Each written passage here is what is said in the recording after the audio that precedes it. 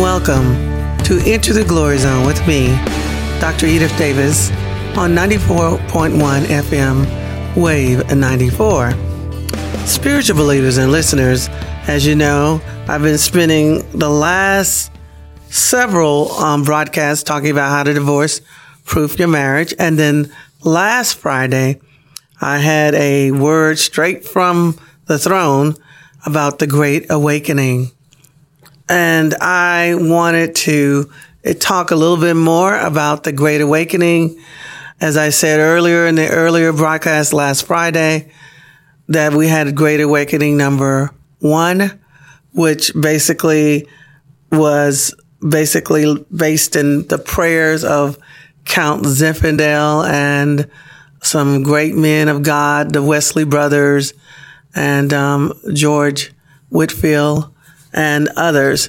But one of the things that people don't understand is that Countess, I think it's Huntington, she financed George Whitefield. She also financed the first African American evangelist.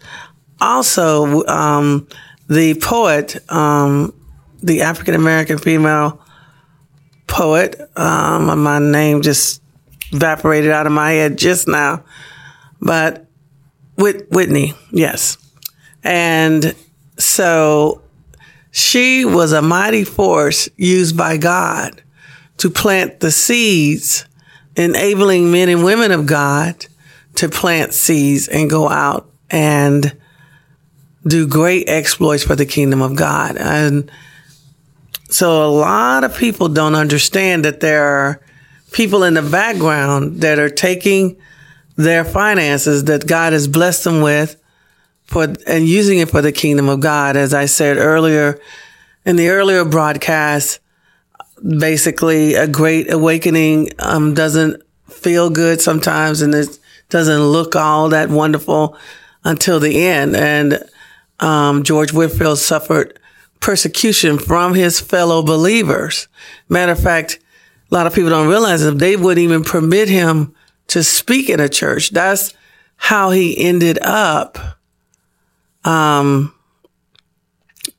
speaking out in the open fields, which was awesome because he had a great voice. And Benjamin Franklin was actually another one of the wealthy men who basically gave money to the kingdom to George Whitefield. And an interesting story, Ben Franklin and George Whitefield were very good friends, close friends. And a lot of people try to paint the picture that Benjamin Franklin was an atheist, but he was not. He had guess what? He got upset with the church he went to, and he, got disenfranchised for a season, but haven't we all?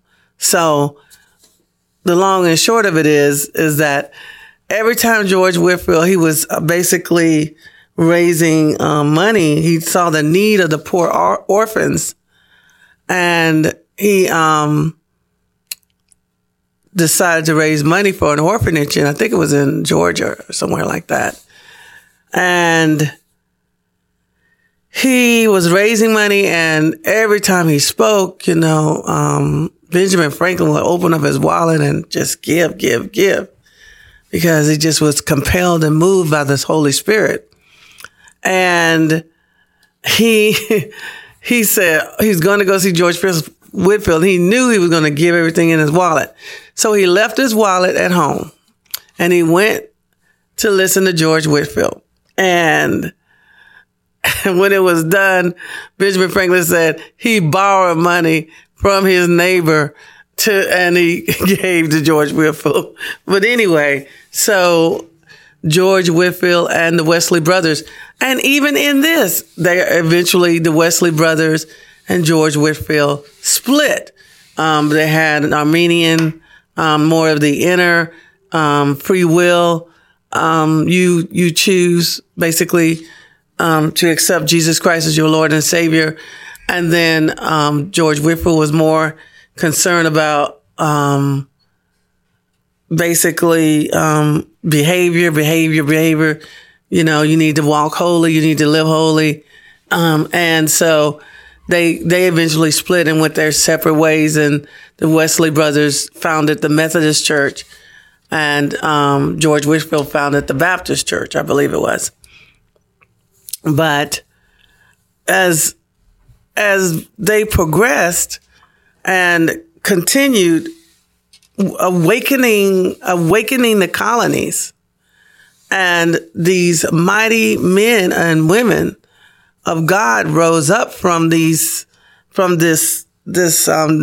life of pure sacrifice, because a lot of people don't realize that George Whitefield eventually died from just pouring his life out as a drink offering to the Father, because he traveled so much and he didn't get enough rest, and because he was always pushing it and trying to reach one more soul for the kingdom of God, that in the end, you know, he was actually, I think, coughing up blood, I was told, and eventually he just perished because his body was worn out. So, and that's not what God wants for us.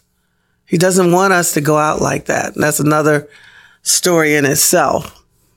And then the Wesley brothers, like I said, went on to find the Methodist Church. And it was in the Methodist Church where there were 17 Methodist preachers in a period of consecration and great prayer, that they had the baptism of the Holy Spirit, like in Pentecost in the beginning of the first century church.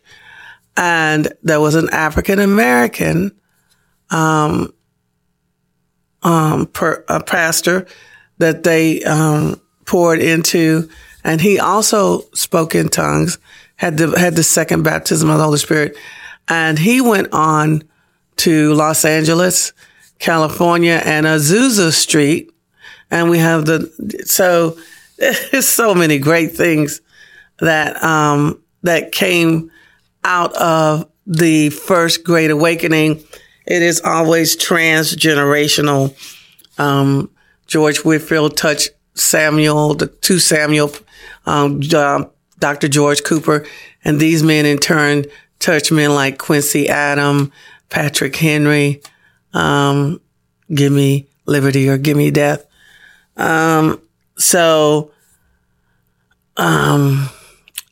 Phyllis Whitley, the poet, the great poet, it's amazing. It's amazing. Uncle Tom Cabin basically came out of basically the second Great Awakening, but we'll talk about that. And so, which actually changed the whole people's perspective of slavery and all of that. So we have the first Great Awakening, and like I said, it's transgenerational. And at the end of the first Great Awakening came the American Revolution. And technically, the American Revolution, it was a guerrilla warfare, and they actually defeated the British, which really wasn't supposed to happen, right? So this was this nation was God ordained. God had something very special in mind when he created the United States of America.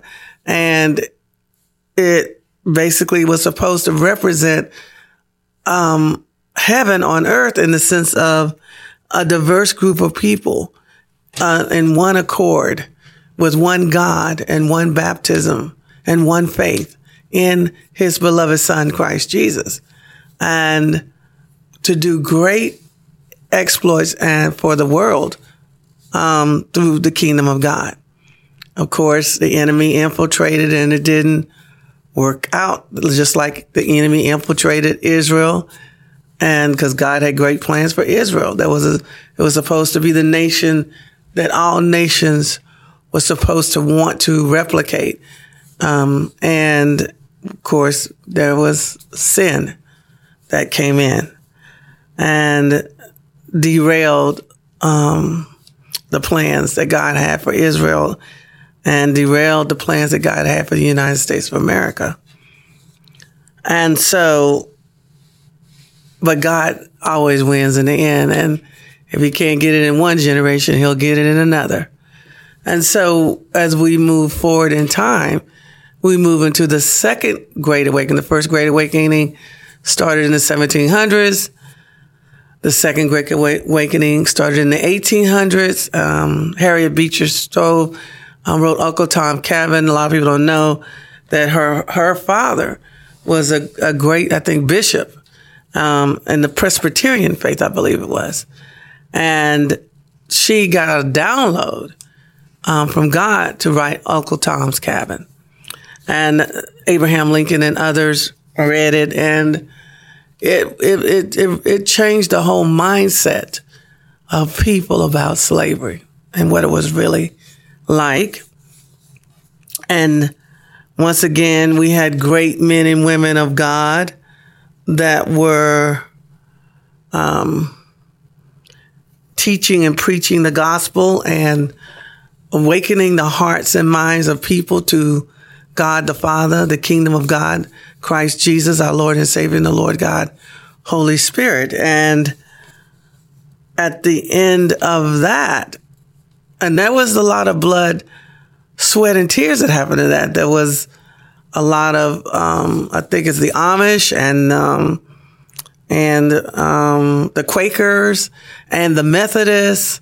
God rose up a group of people that were truly anti-slavery and knew that that was not what God had ordained for mankind to do, to enslave one another. And we know that slavery has been around long before the United States of America. We understand that slavery is going on right now in sex trafficking, right? So there are children that are enslaved right now, young girls, young boys, and even the people that are in the sex trade itself, they're entrapped themselves. And so this is not what God wanted. God does not want, no man should be enslaved by another.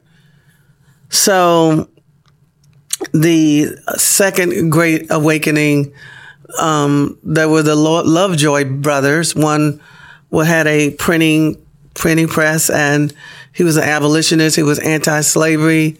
I believe he was started off in Missouri, and the white supremacist Klan basically tore down his printing press, not once, not twice, but 3 times. And the third, and then the second time it was broken, he went across the border to Kansas, I believe it was. And he basically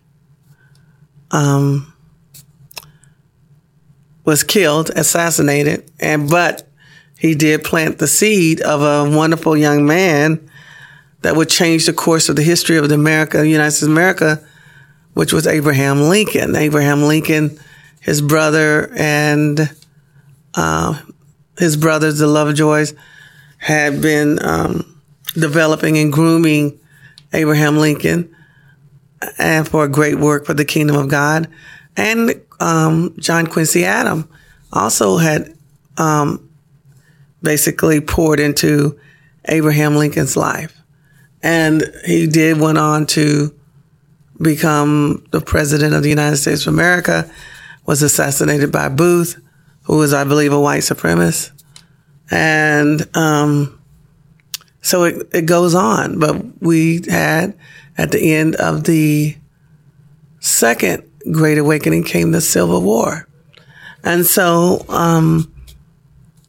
I was sharing that we are in the middle of the third Great Awakening. And we've had great generals to rise up: L.D. Moody, Billy Graham, Mother Teresa, Mary Cloud Bethune, Booker T. Washington,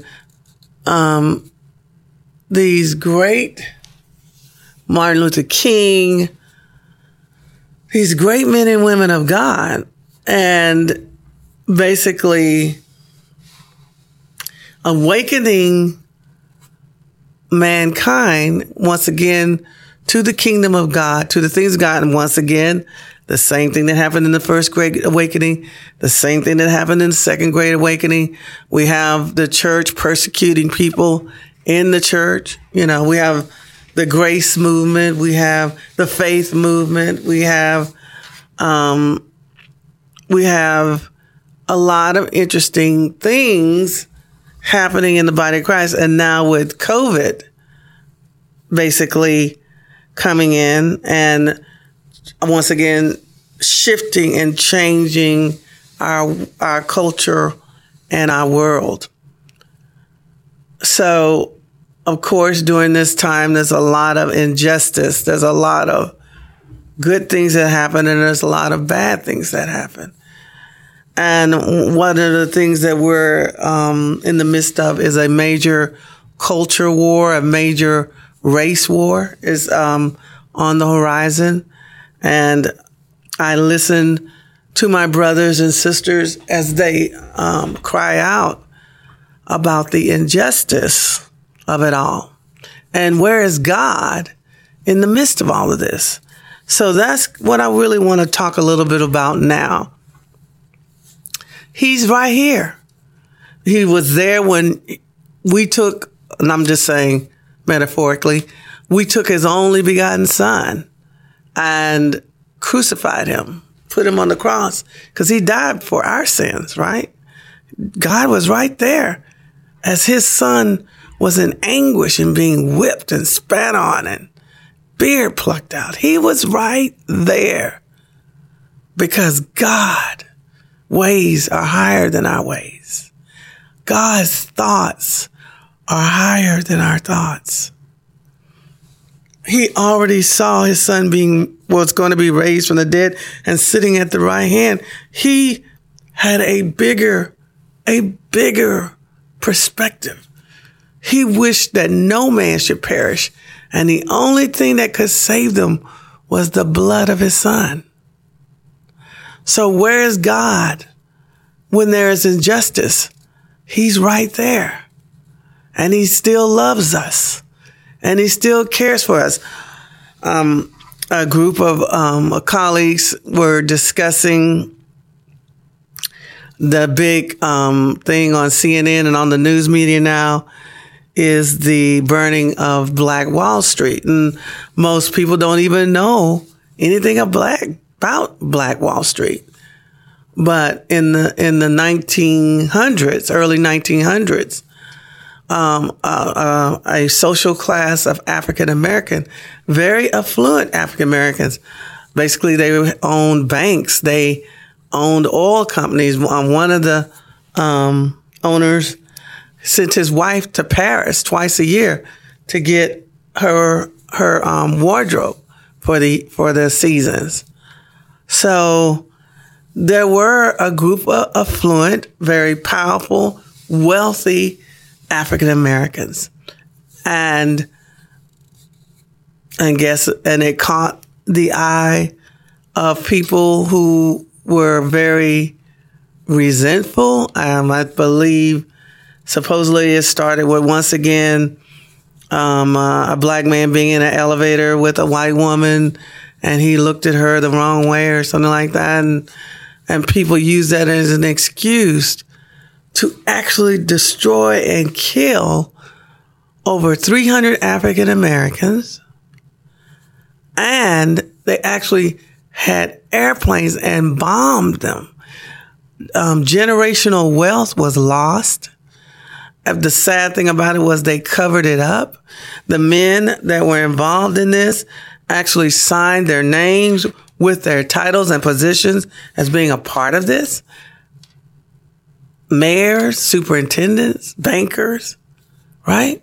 It was a very sad time in American history, just like the trails of the American Indians, right? It's sad. The indentured service, the Irish, the indentured servitude of the Irish. There's nothing new under the sun. Man's inhumanity to man, right? So back to Black Wall Street. So in this particular case, we had the whole 300 people were massacred, surrounded in the town. They were killed because of greed and because of envy and jealousy and just pure evil. And it was covered up for over 100 years. And this happened in 1921. So as I was listening to my brothers and sisters crying out over this great injustice, the Holy Spirit led me to open up their eyes and let them see something, which I think most people are not aware of. But this great injustice where people were killed and their generational wealth was stolen, taken from them, happened in 1921. Can anybody guess when the Great Depression just started?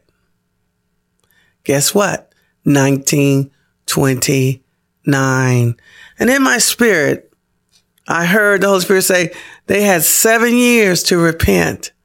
7 years to repent and turn from their wicked ways. And guess what?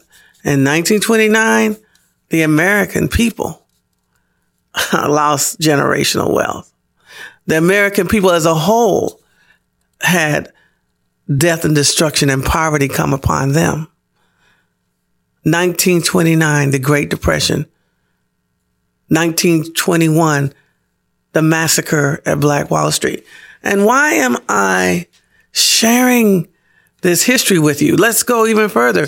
In, I think it was Arkansas, prior to that massacre, there were a group of African American men who went to a church to talk about better working conditions for them and their people, you know, a union, quote unquote.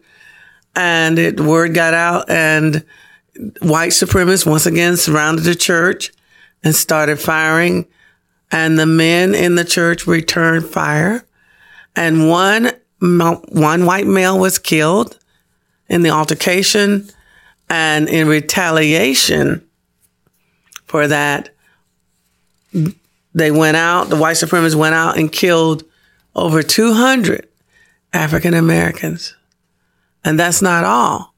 The men that were in the church were rounded up and put on trial for the murder of the one white man, and they were found guilty and put to death. It was basically a sham trial. But this is not new under the sun. Man's inhumanity to man is not nothing new in the sun, because it comes from our enemy. Our enemy. You know, I listen to people saying, well, if we killed all the black people, we wouldn't have racism. Or if we kill all the white people, we wouldn't have racism. Or we kill all the Hispanic people, we wouldn't have racism. We kill all the Asians, we wouldn't have racism. That's a lie out of the pit of hell. Racism is a spirit. And all that spirit is going to do when you kill that body is jump into another body.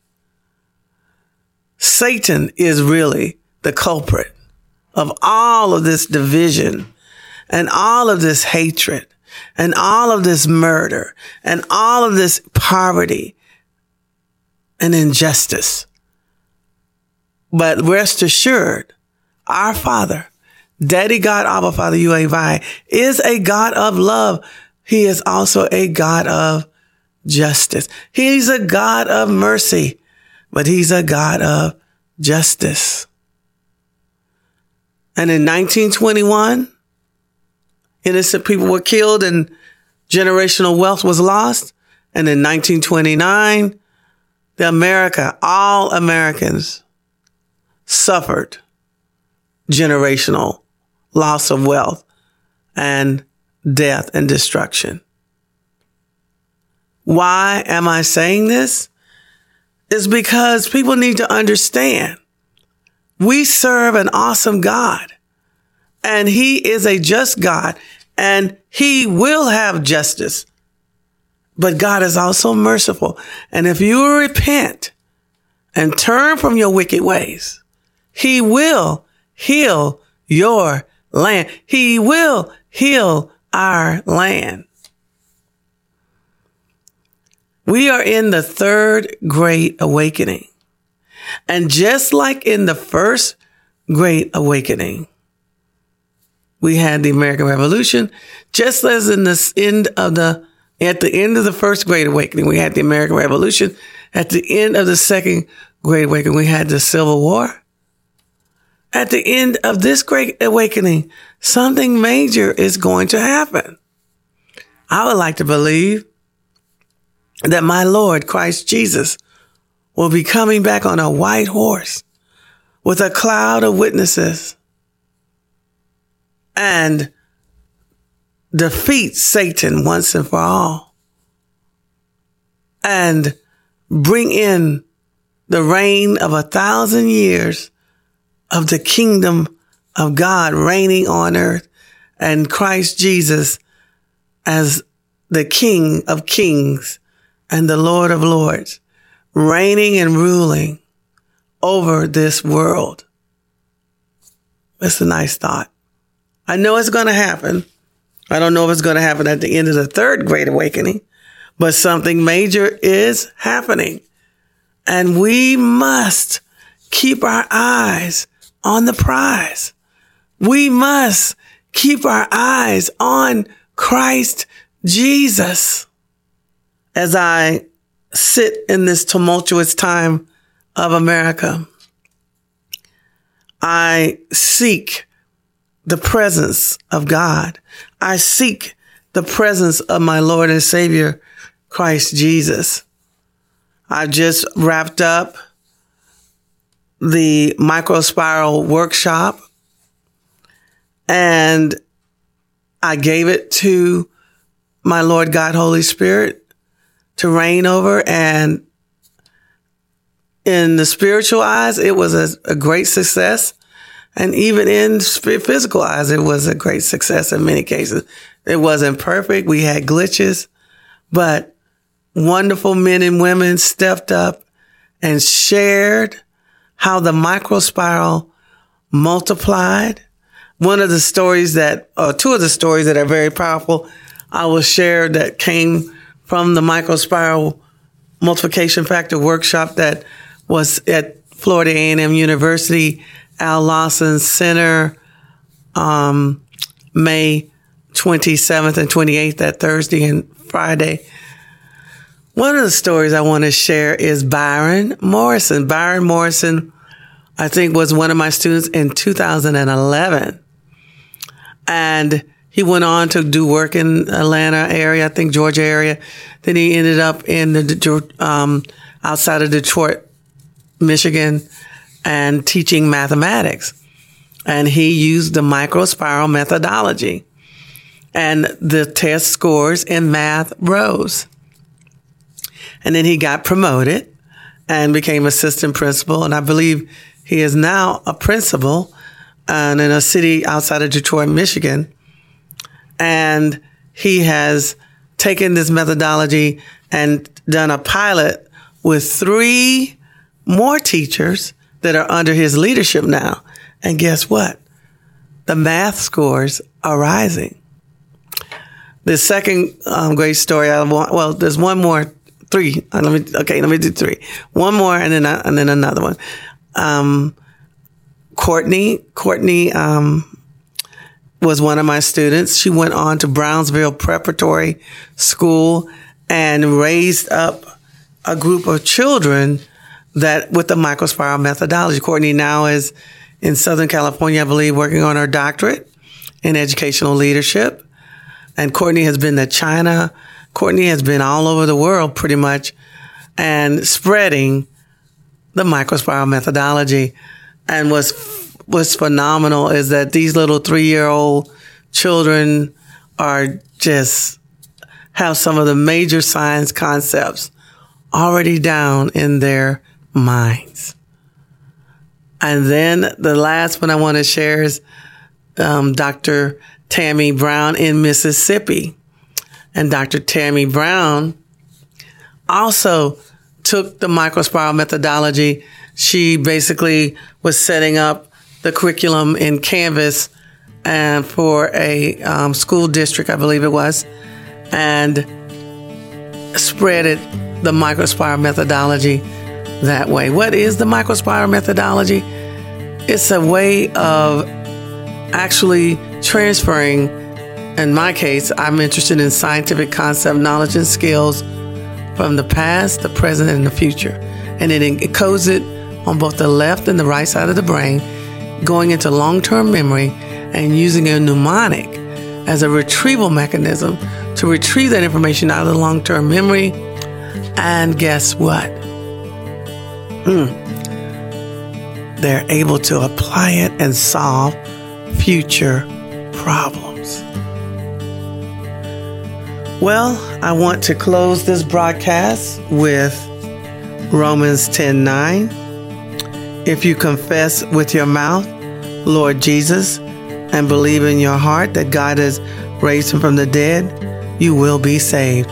Thank you for joining me on Into the Glory Zone on 94.1 FM, Wave 94, Dr. Edith Davis.